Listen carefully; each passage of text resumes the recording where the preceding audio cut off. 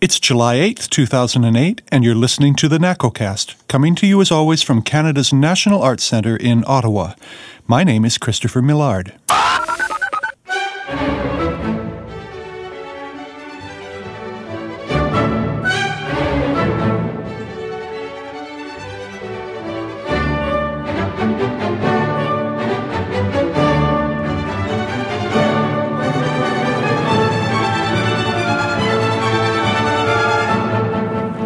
Ah, the glorious sound of a symphony orchestra. Nothing quite as stirring as hearing great players on great instruments playing great music. In this case, it's our theme music, the finale of Beethoven's Second Symphony. Of course, Beethoven himself was already beginning to experience the deafness that would overtake him. Imagine the long, drawn-out experience of hearing only an internal music existing only in the imagination, gradually overtaking all other auditory experience, hearing nothing but one's own inner harmonies. Ah, silence. Well, we don't have much silence in today's world. In fact, since the dawn of the Industrial Revolution, there has been a constant increase in background noise.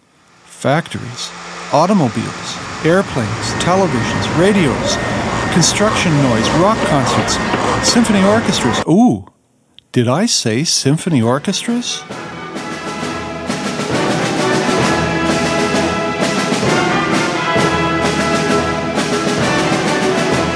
Yeah, that same glorious music that's so wonderful to listen to is causing all sorts of problems for many of us who play it. We're getting hearing damage.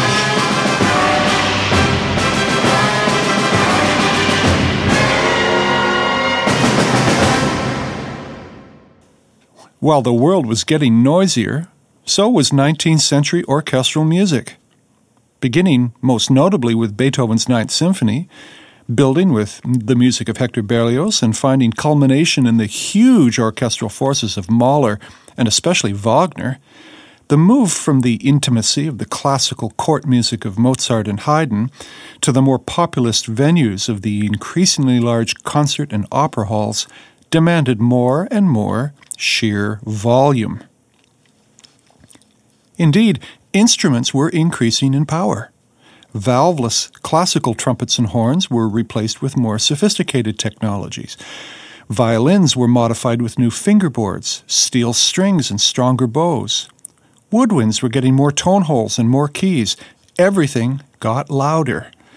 Playing techniques became more and more athletic, and orchestras became capable of greater and greater amplitude.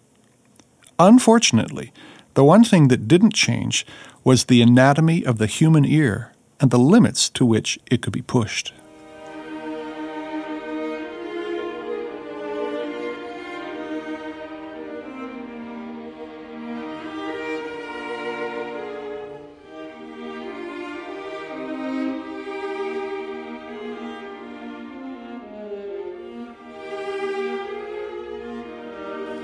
Let's do a little review of the mechanics of hearing. Sound energy, expressed as pressure waves, enters the ear canal, causing the eardrum to vibrate. And that energy is transferred through the ossicles of the middle ear and to the cochlea, where thousands of little hair cells, waving in the fluid-filled channels of the cochlea, transfer the vibration into nerve impulses and eventually processing by our brain. There are a bunch of ways that this system can get damaged. Beethoven's condition was likely otosclerosis, a disease which causes bony growth on the ossicles and immobilizes the stapes, prohibits mechanical energy from being transferred to the cochlea. Apparently, it can affect approximately 1 in 200 people. Nowadays, it can often be treated quite successfully with a procedure like a stapedotomy. Another common condition, Meniere's disease, is a condition involving fluid pressure within the cochlea. It causes hearing loss, dizziness, and often tinnitus, and it's very common. Some of you will have experienced bouts of this debilitating condition, which remains difficult to treat successfully. Drug-induced hearing loss is usually associated with what are referred to as ototoxic medications, including many antibiotics, chemotherapy agents, and even overdoses of aspirin. It also involves tinnitus and sometimes is permanent. Tumors, especially vestibular schwannomas on the 8th cranial nerve, are pretty rare, but many of you with asymmetrical hearing loss may have had testing for this condition. Trauma involves events like punctured eardrums, sudden changes of air pressure, and the effect of high-impact noises like gunshots or explosions. Presbycusis, or age-related hearing loss, is of course incredibly common, usually involving high-frequency hearing loss and tending to affect men more than women. Baby boomers are just entering into a period of big-time presbycusis symptoms, including difficulty in conversation, inability to communicate in social situations, turning the television too loud, and failing to respond politely to our spouse. And finally, we have noise-induced hearing loss, or NIHL, and this is the subject of greatest interest to all performing musicians. No! Oh, that's better. As I was saying, there are two essential components of musical sound: intensity and frequency.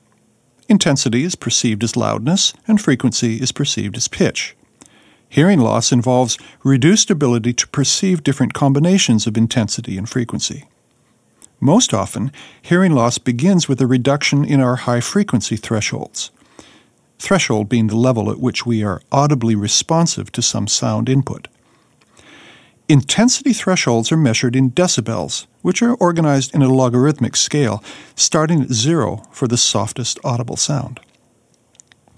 On that logarithmic scale of sound intensity, 80 decibels is 10 times louder than 70 decibels, and 90 decibels is 100 times louder than 70 decibels. So if you have a 20 decibel hearing loss at a particular frequency, it means that you need 100 times more energy for a sound at that frequency to get through to your brain. Noise-induced hearing loss occurs because the thousands of exquisitely tiny hair cells in the cochlea are easily damaged by repeated overload. There are individual hair cells associated with every audible frequency, from 20 cycles per second all the way up to 20,000 cycles per second. The cochlea, which is shaped like a snail shell, has fluid-filled channels, with hair cells responsible for high frequencies at the window of the cochlea and those responsible for low frequencies at the apex. It's the nature of the fluid dynamics within the cochlea that the higher frequency hair cells tend to be damaged before the low frequency hair cells. With age, we all begin to lose sensitivity to higher frequencies. Hey, did you know that school kids, elementary school kids, can download high-frequency ringtones for their cell phones, knowing they can reliably call each other during class without their older teachers hearing? This is also why older conductors often ask for more sound from the high instruments, flutes, piccolos, first violins, as they begin to crave more input in those missing higher frequencies. High-end hearing loss is most immediately felt in conversation, where the primary components of human speech at around 4,000 cycles begin to get harder and harder to recognize. If you take away all of the higher frequencies in speech, it becomes more and more difficult to understand. So it gets harder to perceive conversations, especially in noisy environments, and your family has to start shouting. Anyway, back to the subject of NIHL. Damage to those cochlear hair cells is a product of intensity and duration. Audiologists refer to instruments called dosimeters to measure the amount of noise an individual is exposed to over a period of time. Occupational and health watchdogs have established guidelines for our exposure to sound, and they're always a combination of average decibels and duration. For example, exposure to 85 decibels for 8 hours is considered safe for the average individual. Exposure to 88 decibels, which on the logarithmic scale is twice as loud, is safe for only 4 hours. You can listen to music at 91 decibels safely for 2 hours, but by the time you get to 100 decibels, 15 minutes is the maximum. And at 109 decibels, only about 55 seconds is acceptable. For the average person, exposure that exceeds these sound loads threatens damage.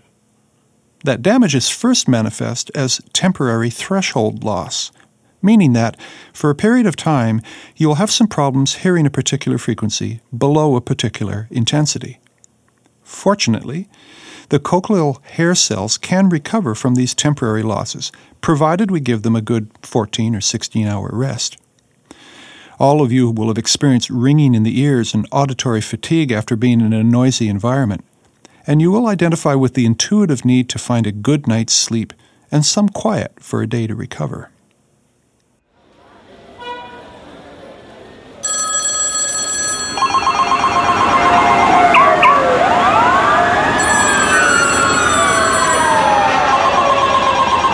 It's a noisy world we live in.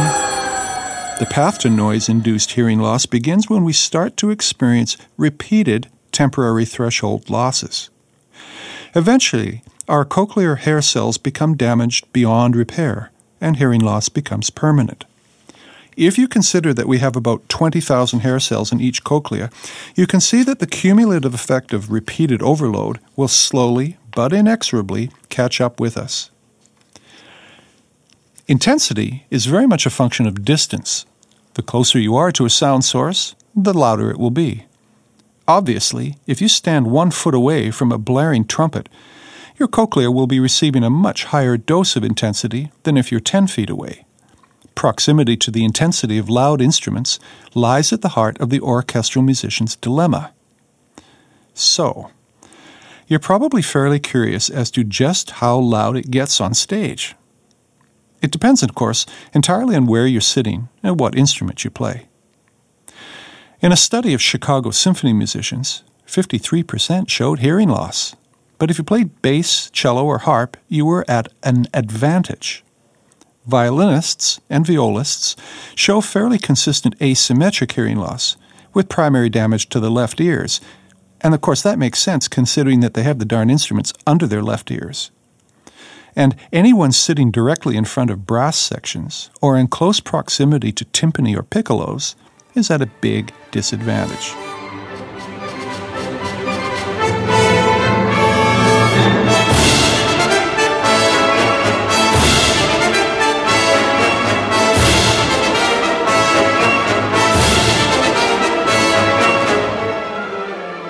Okay, so how loud does it get?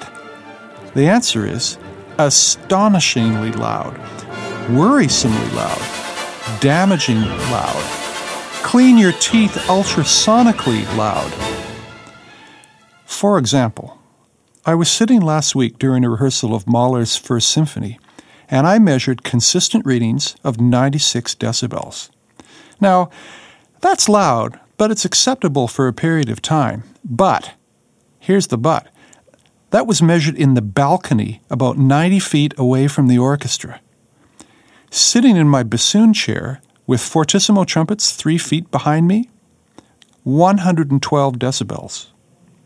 Damage can occur with 45 seconds exposure. Folks, the average chainsaw operates at about 115 decibels. Would you use a chainsaw without hearing protection? Or would you stand immediately in front of the amplifiers at a rock concert? Would you take a casual walk next to a 747 idling on the tarmac?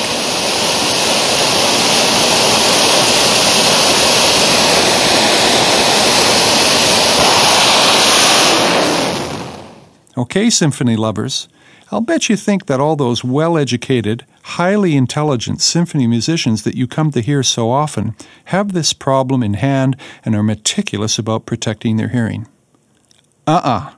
No way. The truth is, a lot of us sweep the problem under the rug and pretend we're invincible. Either that, or we've accepted the inevitability of enduring hearing loss. Well, actually, the reasons are more complex and bound up with expectations, stigmas, and lack of knowledge. Well, what can symphony musicians do to protect their hearing? Essentially, the same thing as any of you would in a dangerously loud situation.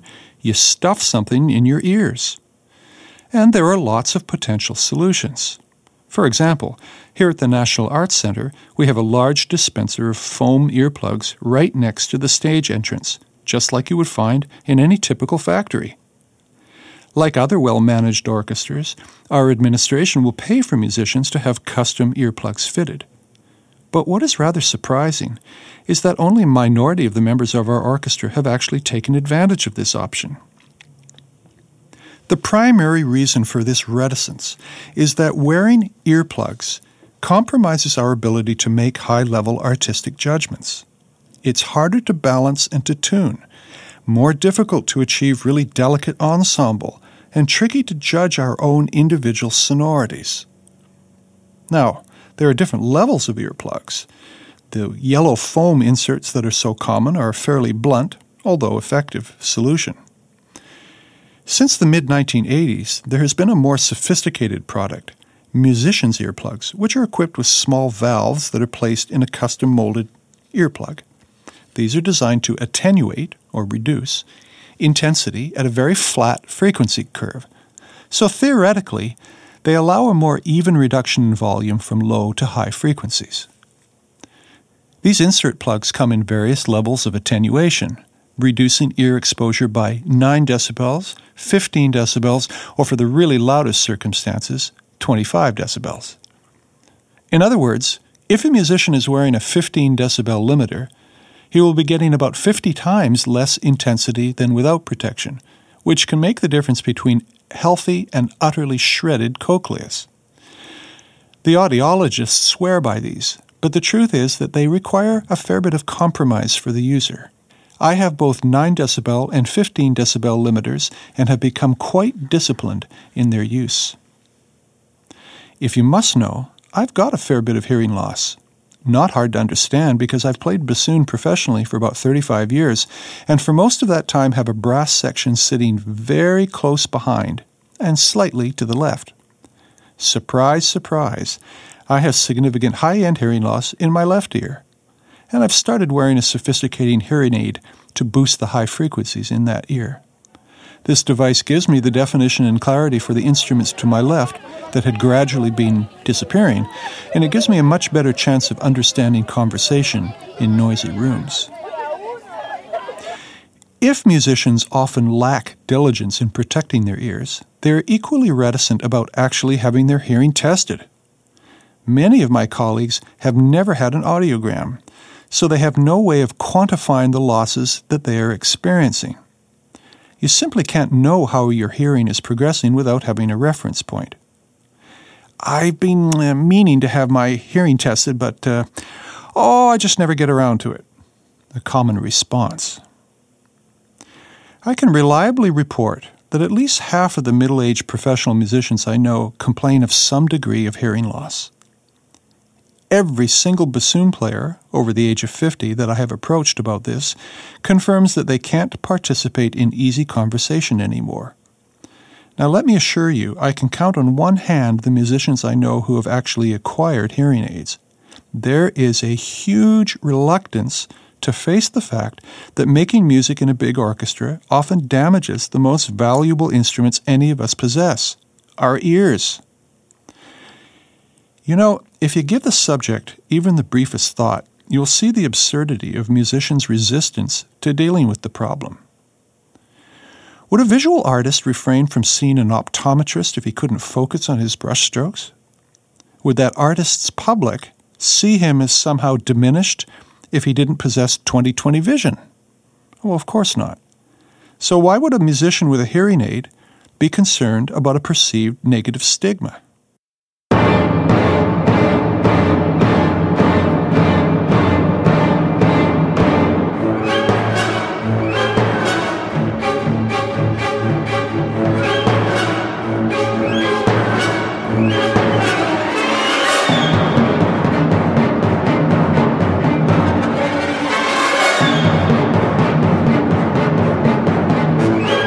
The last 50 years have not been kind to our ears. A 1963 study of hearing loss rates was repeated with the same demographic in 1993 and revealed an astonishing increase in reported hearing loss in 50-year-old men. No surprise when you consider that in those 30 years we had the advent of heavily amplified rock music, personal entertainment devices like the Walkman, as well as ever-increasing environmental noise pollution. And now an even more worrisome trend is emerging in our children. A recent study showed that 12.5% of Americans under the age of 20 now experience some noise-induced hearing loss. The primary culprit is the iPod or the MP3 player and that ubiquitous earbud. On the bus, on the subway, on the street, in the library, everywhere we go, we see people lost in their own personal sound environment, with powerful little transducers jammed into their ear canals. The potential for damage occurs when the listener cranks up the volume on the player in order to hear their music over the general din of their environment. Sticking a slim earbud into the ear canal will boost the already strong input signal by as much as 9 decibels. As always, the formula for hearing loss is intensity times duration. Many audiologists are recommending that nobody should be listening to iPods with the volume setting exceeding 60% of the maximum output. And if it's necessary to do so, then the amount of listening time must be curtailed to compensate.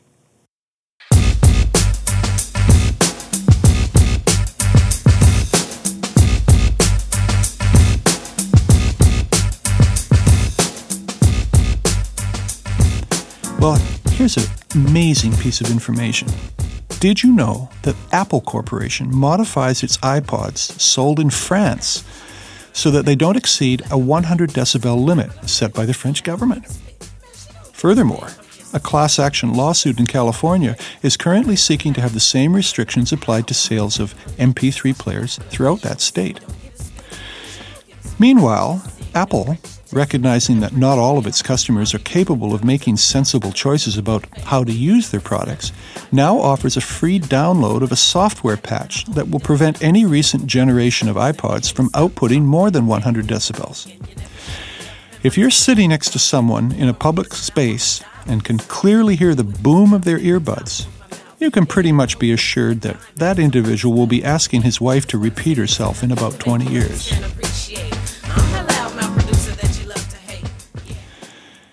Among the strategies that musicians use for protecting themselves when in close proximity to the loud instruments is to use clear plexiglass baffles, shields as they're usually called. These have been in use for 15 or 20 years in many orchestras. They're usually mounted on the seat back of a musician's chair, and they provide about a 10 decibel relief from the most intense sounds, provided the musician's head stays within about 7 inches. The biggest objection to these sound baffles is from brass players, when tight stage seating requires them to play directly into a flat, reflective surface. Their sound bounces back at them and causes both psychological and physical problems for the players.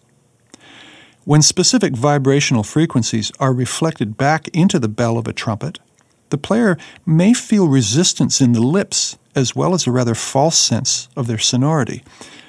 The problem is most pronounced when a large orchestra is compressed onto an undersized stage and there's not room to give adequate space between brass player and baffle. Well, as you can imagine, this causes a lot of tension between musicians. Close proximity to a loud instrument is damaging and painful, but that very proximity can create huge artistic problems for the perpetrator. Well, I use the term in jest. It's not the fault of a trumpet player that Tchaikovsky is asking for a triple fortissimo, and the conductor is wildly gesticulating for more sound, more sound. The solution is for the players in the line of fire to wear good earplugs, and they have to make that choice over and over and over again. When you come to concerts, you will undoubtedly see the occasional musician engaged in removing earplugs from time to time. This always corresponds to changes in the soundscape, with earplugs going in for fortissimos and coming out so as not to compromise the details of softer passages. It can be annoying to watch, but most conductors are sensitive and understanding of the plight of their musicians.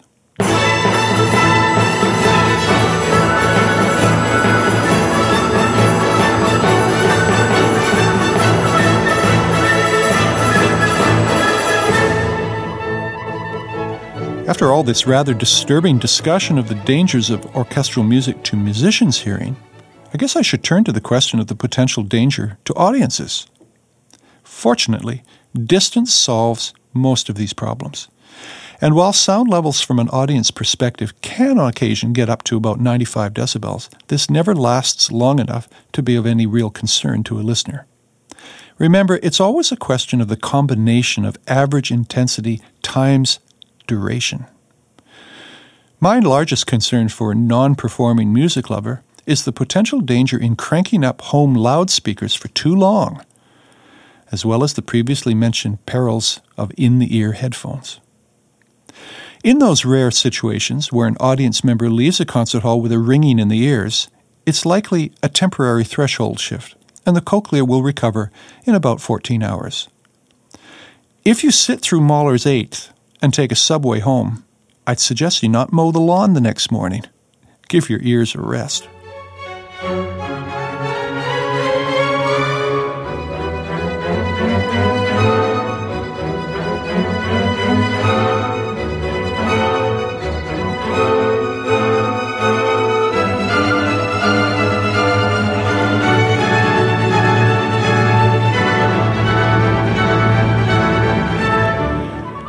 Well, the question is all this sonic warfare worth it? Well, of course, the answer is always a resounding yes. There is nothing to compare with the unbelievable thrill of sitting in the middle of a symphony orchestra and being utterly overwhelmed by the incredible color and power. Wanting to have that experience is one of the reasons musicians don't use earplugs early and consistently. But, we're playing a game of roulette with our ears, and we need to seize the available technologies to improve the odds of having decent hearing as we get older. I don't want to have the television blaring in order to be entertained, and I certainly don't want my wife to be shouting at me when she says good morning.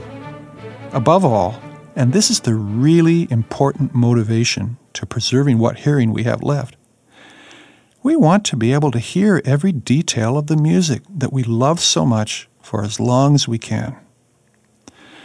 Beethoven might have had music available in his imagination, but the rest of us need the real thing.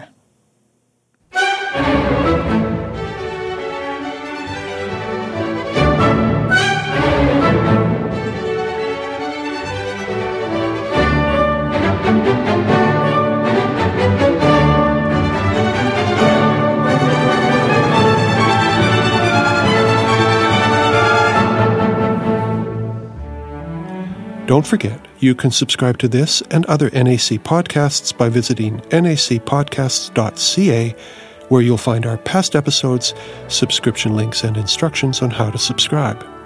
Don't forget to check out our sister podcast, Explore the Symphony, with Marjolaine Laroche and Jean-Jacques von Vlasselaar.